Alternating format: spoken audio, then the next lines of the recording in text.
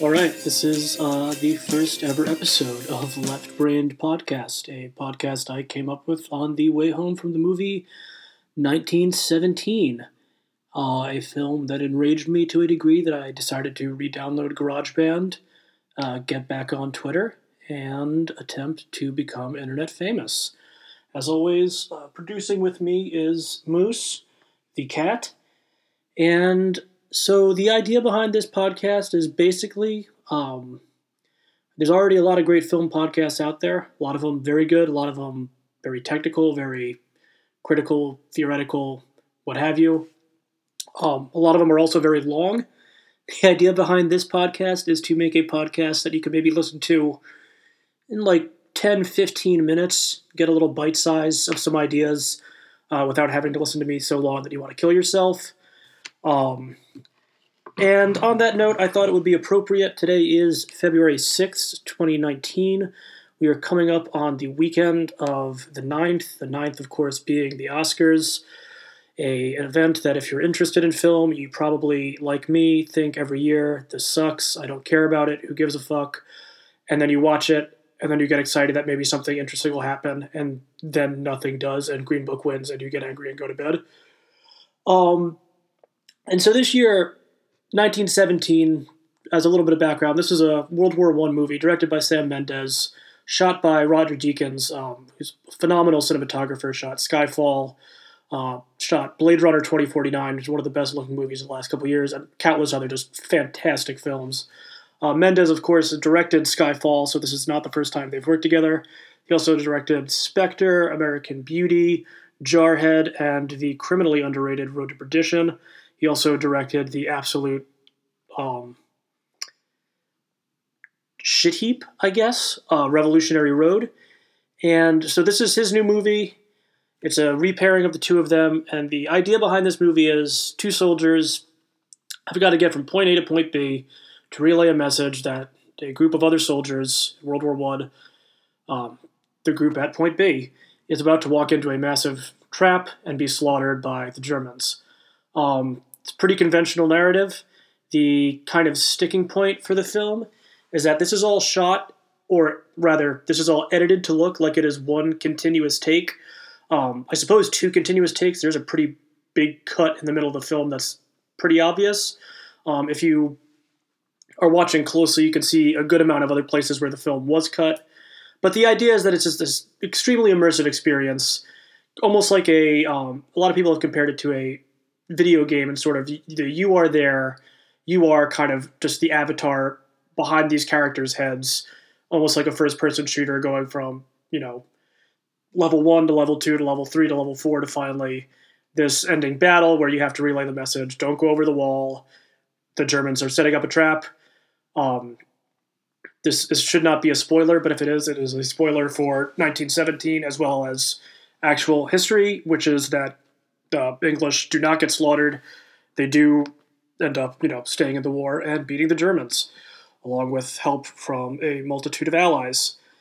And the film, on its face, and the reason I wanted to start with this film is because right now it's done pretty well everywhere, box office-wise, but also award show-wise. It won Best Picture Drama at the Golden Globes, a little bit out of nowhere that it swept the BAFTAs, not as surprising given that it's an English film, but it's kind of primed and ready to be the Best Picture coronation here Sunday night. It's kind of a movie that I don't think a lot of people had on their radar as Best Picture material. I think people thought Once Upon a Time in Hollywood, maybe more likely The Irishman, maybe Marriage Story, potentially Little Women. All those movies are now chasing 1917. Oddly enough, the only movie that seems like it might have enough of a kind of outside puncher's chance is Parasite, the Korean film by Bong Joon-ho, which is, first of all, it is the best movie of the year, but second of all, for a foreign film to kind of be the second odds-on money winner for Best Picture going into Oscars weekend is a little wild. And so while we could be disappointed that 1917 is almost certainly going to walk away with the prize, the fact that it's being pushed as hard as it is by Parasite it's a little exciting. And so that's a positive note to think about before we get into the real meat of this, which is why 1917, for all of its visual splendor and beauty, and this is a very visually stunning film, is pretty terrible as a movie. Um, and so, first we need to break down a couple things. The first is what you're trying to accomplish when you do a long shot. And so when you're using a long shot in cinema, and there's some really famous examples, whether it's a whole movie like Alfred Hitchcock's Rope, although there are a couple hidden cuts in that, a more recent one like Birdman, again hidden cuts but made to look like a seamless shot. You're going for a sort of completely immersive experience, closer to something not exactly like theater, but in the sense that the illusory boundary between yourself and the screen, yourself and the conventions of cinema, of cuts, of slow-mo, fast motion, super special effects, it's supposed to break that wall down, to make it seem like what you're watching is more real than what you're used to watching.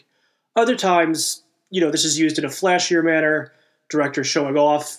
That's not by any means to say that's a bad thing.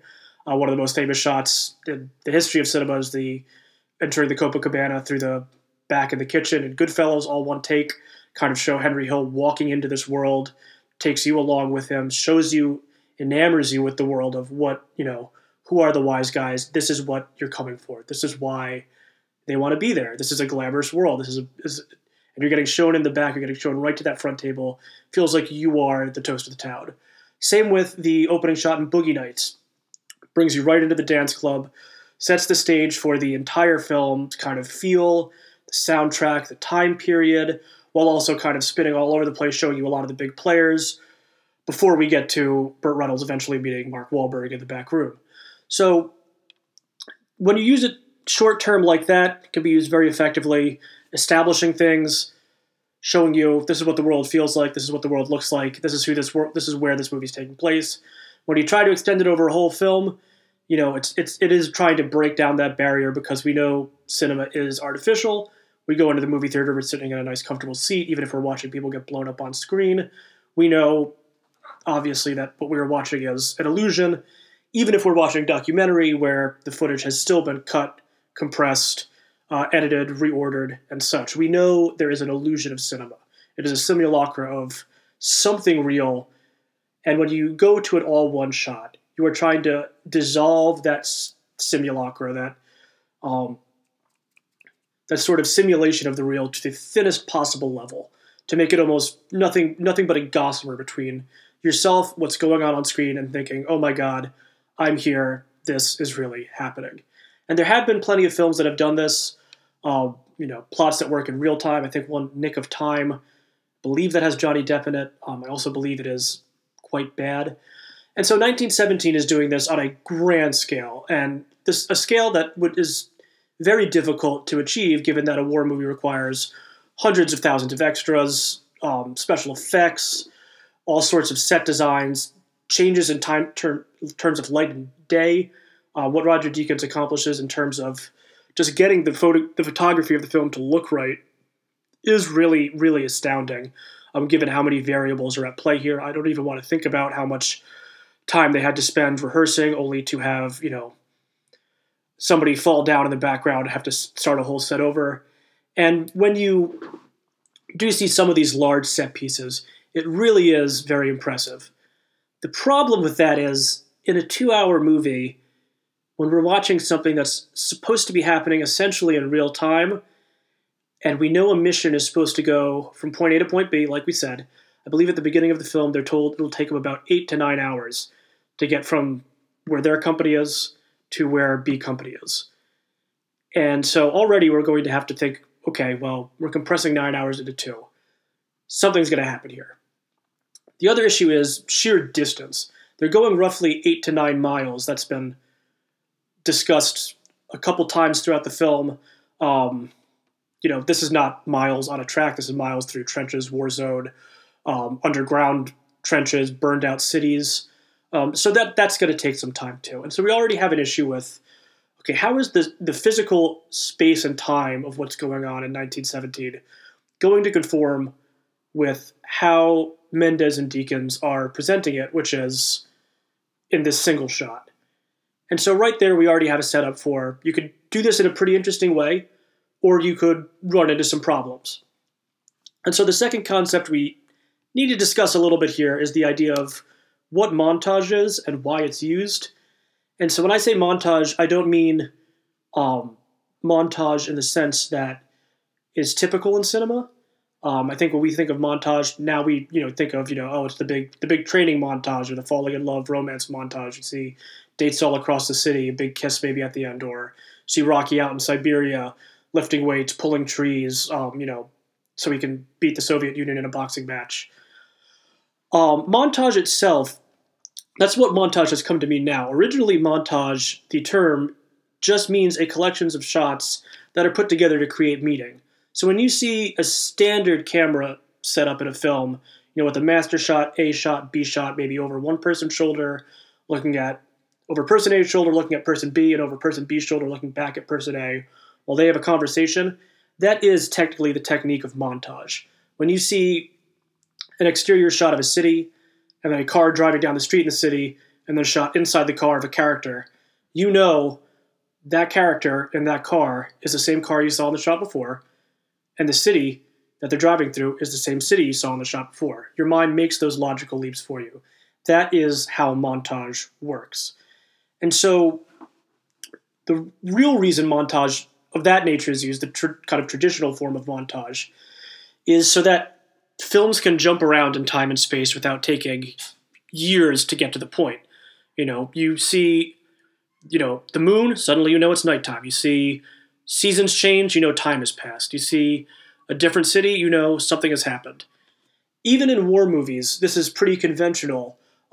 In Saving Private Ryan, for example, you have a shot of the company that's looking for Private Ryan walking across a field with the sky behind them. You know that this shot means two things. One, obviously, they're walking through a field. That's the surface meaning. But you also know within the context of the movie, this is a symbolic shot representing their journey. They're walking a long way. They're traveling. They're on a journey. We see them at night. We see them in different locations. We know a lot of time has passed. We might not know exactly how much time has passed, but we're comfortable with the fact that, okay, they've been out here a while. They've been looking for a long time. This journey is arduous. The problem with a one-shot is you don't get to do that. You can't suddenly, pan back and jump ahead 9 miles without it looking completely fake or breaking that artifice of reality that you've been working so hard to achieve. And so, while 1917 starts off, and I would say the first hour, right up until, and there's another spoiler, one of the two soldiers on this mission is stabbed and killed, clicks along at a rate that is pretty believable for a one-shot film. There's a lot of walking, slow. There's a couple big action set pieces, but nothing so over the top that it breaks that kind of illusion. And then a character is killed. The other character is left on his own burden of this entire mission to complete. And suddenly a car drives up. And he gets in the back of the car. The camera follows him into the car, and we're driving. Then he has to get out of the car, cross a bridge. He gets knocked down unconscious at some point. And suddenly we realize we've crossed about 6 hours of journey in maybe 15 minutes. And the problem here is that in almost any other movie, that's fine. That's believable. We don't need to see an actor walking for 6 hours. I mean, unless this is an endurance film or, Gus Van Sant's Gary, we don't want that. But because it's a one-shot film and it's going for realism, there's no way to project that onto the audience. And a sharp contrast here for films that look like they're one-shot to draw, and something that did pass time effectively and kind of showed a sort of fantastical, metaphorical way to pass time, is Iñárritu's Birdman, where quite often throughout that film we see things that couldn't possibly be literally happening, whether it's Michael Keaton taking off and flying, day turning to night throughout the course of somebody walking in and out of a building. And yet we know these are cinematic devices. These are devices that are helping us say, okay, this film is taking place over X number of days. We were at day 1, now we're at day 2. Now we're at day 3, 4, 5. This can be used to reflect Michael Keaton's the mental state of his character, what's going on with other characters, things like that. The film, while it is immersing us in the long shot moments where we have characters conversing without breaks, walking around, especially during the rehearsals, during the kind of madcap moments when Michael Keaton gets trapped outside in Times Square and is marching around in his underwear, we know that we are immersed in this because it's not cutting. And so even though we recognize, yes, this is cinema, this is an illusion, this is not reality, we're still drawn in because it won't let us fully make that synaptic connection. There's no, okay, I know it's an illusion because we're cutting. I feel my armrest, I feel the seat behind me. I know I'm in a theater. And yet, because I can't cut away from Michael Keaton in his underwear with this marching band looking humiliated, I'm there with him. I'm present in that moment more than I would be if it was cutting all over the place. 1917 doesn't try anything like that. It doesn't try to use any sort of symbolic shot making, any sort of metaphorical shot making to show that this time has passed, that the journey is being undertaken, because there are dry parts of this journey. There are parts of this journey that were it really only an hour and a half to get from point A to point B, the entire army could have marched with these two characters and rescued everybody. There's a reason that these two had to go. It was dangerous, it was long, it was arduous. And by the second hour of 1917, we realize that this illusion that's going so much for realism has actually broken the realism around us so badly, because all we can think of is this guy did not possibly get to this place. We know that. We know he could not have gotten there in the time that the film is telling us it took to get there, because the film has been so specific about saying, this is how time works. It's exactly as it works for you in the theater. And so if I'm sitting down for 2 hours, and this guy's gone from city to city, fallen off a waterfall, floated down a river, had time to get his wounds mended by a French woman he met under siege, I know that that can't be real. Now, in a normal film, that's not an issue. You would just have cuts. And in a one-shot film, you can still do this. There's plenty of ways to do this, and this does not fall on Roger Deakins, I would say, at all. Roger Deakins is a cinematographer. He did the best with what the director asked him to do. And again, I think he probably will win the Oscar for Best Cinematography. And I think he probably deserves to, because a lot of these shots, especially one in the city of Akut, where the city is on fire during a nighttime bombing, is just absolutely stunning. But Sam Mendes, who's never exactly been the most, it's a polite way to put it, inventive director, doesn't really know how to show us time passing outside of the rules he's given. It's almost as if he's built himself a puzzle, and he doesn't know how to get out of the puzzle box he's showing us. And so we end up realizing that, we don't see feet marching and see maybe the grass changing under those feet, even in a one-shot, just to show us time has passed. Or we don't look up at the sky, see it go to black, and then see it go back to day. Very easily done in post-production to show, oh good, he's been walking for a long time when we pan back down. We just get this one moment of him blacked out, unconscious, and when he comes to, in the same location. We know, okay, some time has passed, but he hasn't moved. So how has he gotten anywhere? And I think the issue with this is that this could have been, 1917 was never going to be the be-all, end-all of war films, certainly not the be-all, end-all of World War I films, or even recent war films. And a great comparison to draw here is Chris Nolan's Dunkirk, a movie that, again, you pretty much know how it's going to end. The evacuation of Dunkirk is a historical event. We all know what's going to happen. Using mostly no-name actors, no-name characters, very little dialogue. There is probably more dialogue in 1917, only to fill the time. The characterization, even though there is more dialogue, I would say is actually weaker than Dunkirk, if only because Nolan puts his characters in more interesting situations in Dunkirk. But Dunkirk, which unfolds under 3 different timelines, if you've seen the film, and if you haven't, you should, is very careful about showing us at all points in time, this is what's happening, this is where people are, this is why the situation's important. So as we converge onto people getting off the beach, boats getting to the shore, and the dogfight going on overhead, as they all start to converge on one another, we're prepared for that because we've been getting clues the entire time that this is happening. Nolan has given us his set of rules and is saying, this is how I'm going to play this movie. This is how you're going to watch the movie. These rules are teaching you how to watch the movie to gain the most emotional experience out of the movie as is possible. Mendes is kind of trying the same thing, but is essentially saying, these are the rules of the movie. I don't know how to tell the story within the rules I've given myself. And because we learn to watch any movie based on how it's presented to us, whether it's handheld camera, very formal camera work, whether the lighting is ultra bright, ultra gritty, whether the tone is horror or comedy, a movie teaches us how to watch it. So 1917 teaches us that we're watching real life. We're watching real time. We're in this. We're doing all this right now. We're in it with these characters. We're in the shit with them. We're going into the foxholes. We're going into the trenches. We're going into the underground tunnels. And then it also says, sorry, we're also at the end here, and we're just going to have to gloss over how we got there.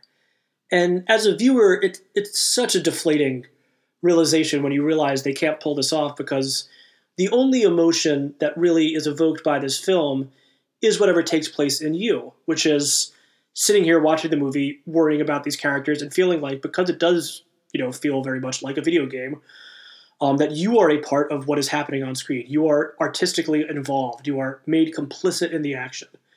And so to suddenly say, as a viewer, you've gone from point A to point B, not just the character, but you as well, it doesn't make any sense. It drops you out of the film.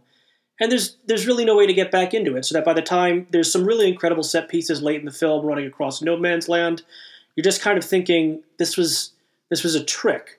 This was, a sort of a masturbatory exercise of, let's see how little shots I can use on this film, and we'll see what happens from there.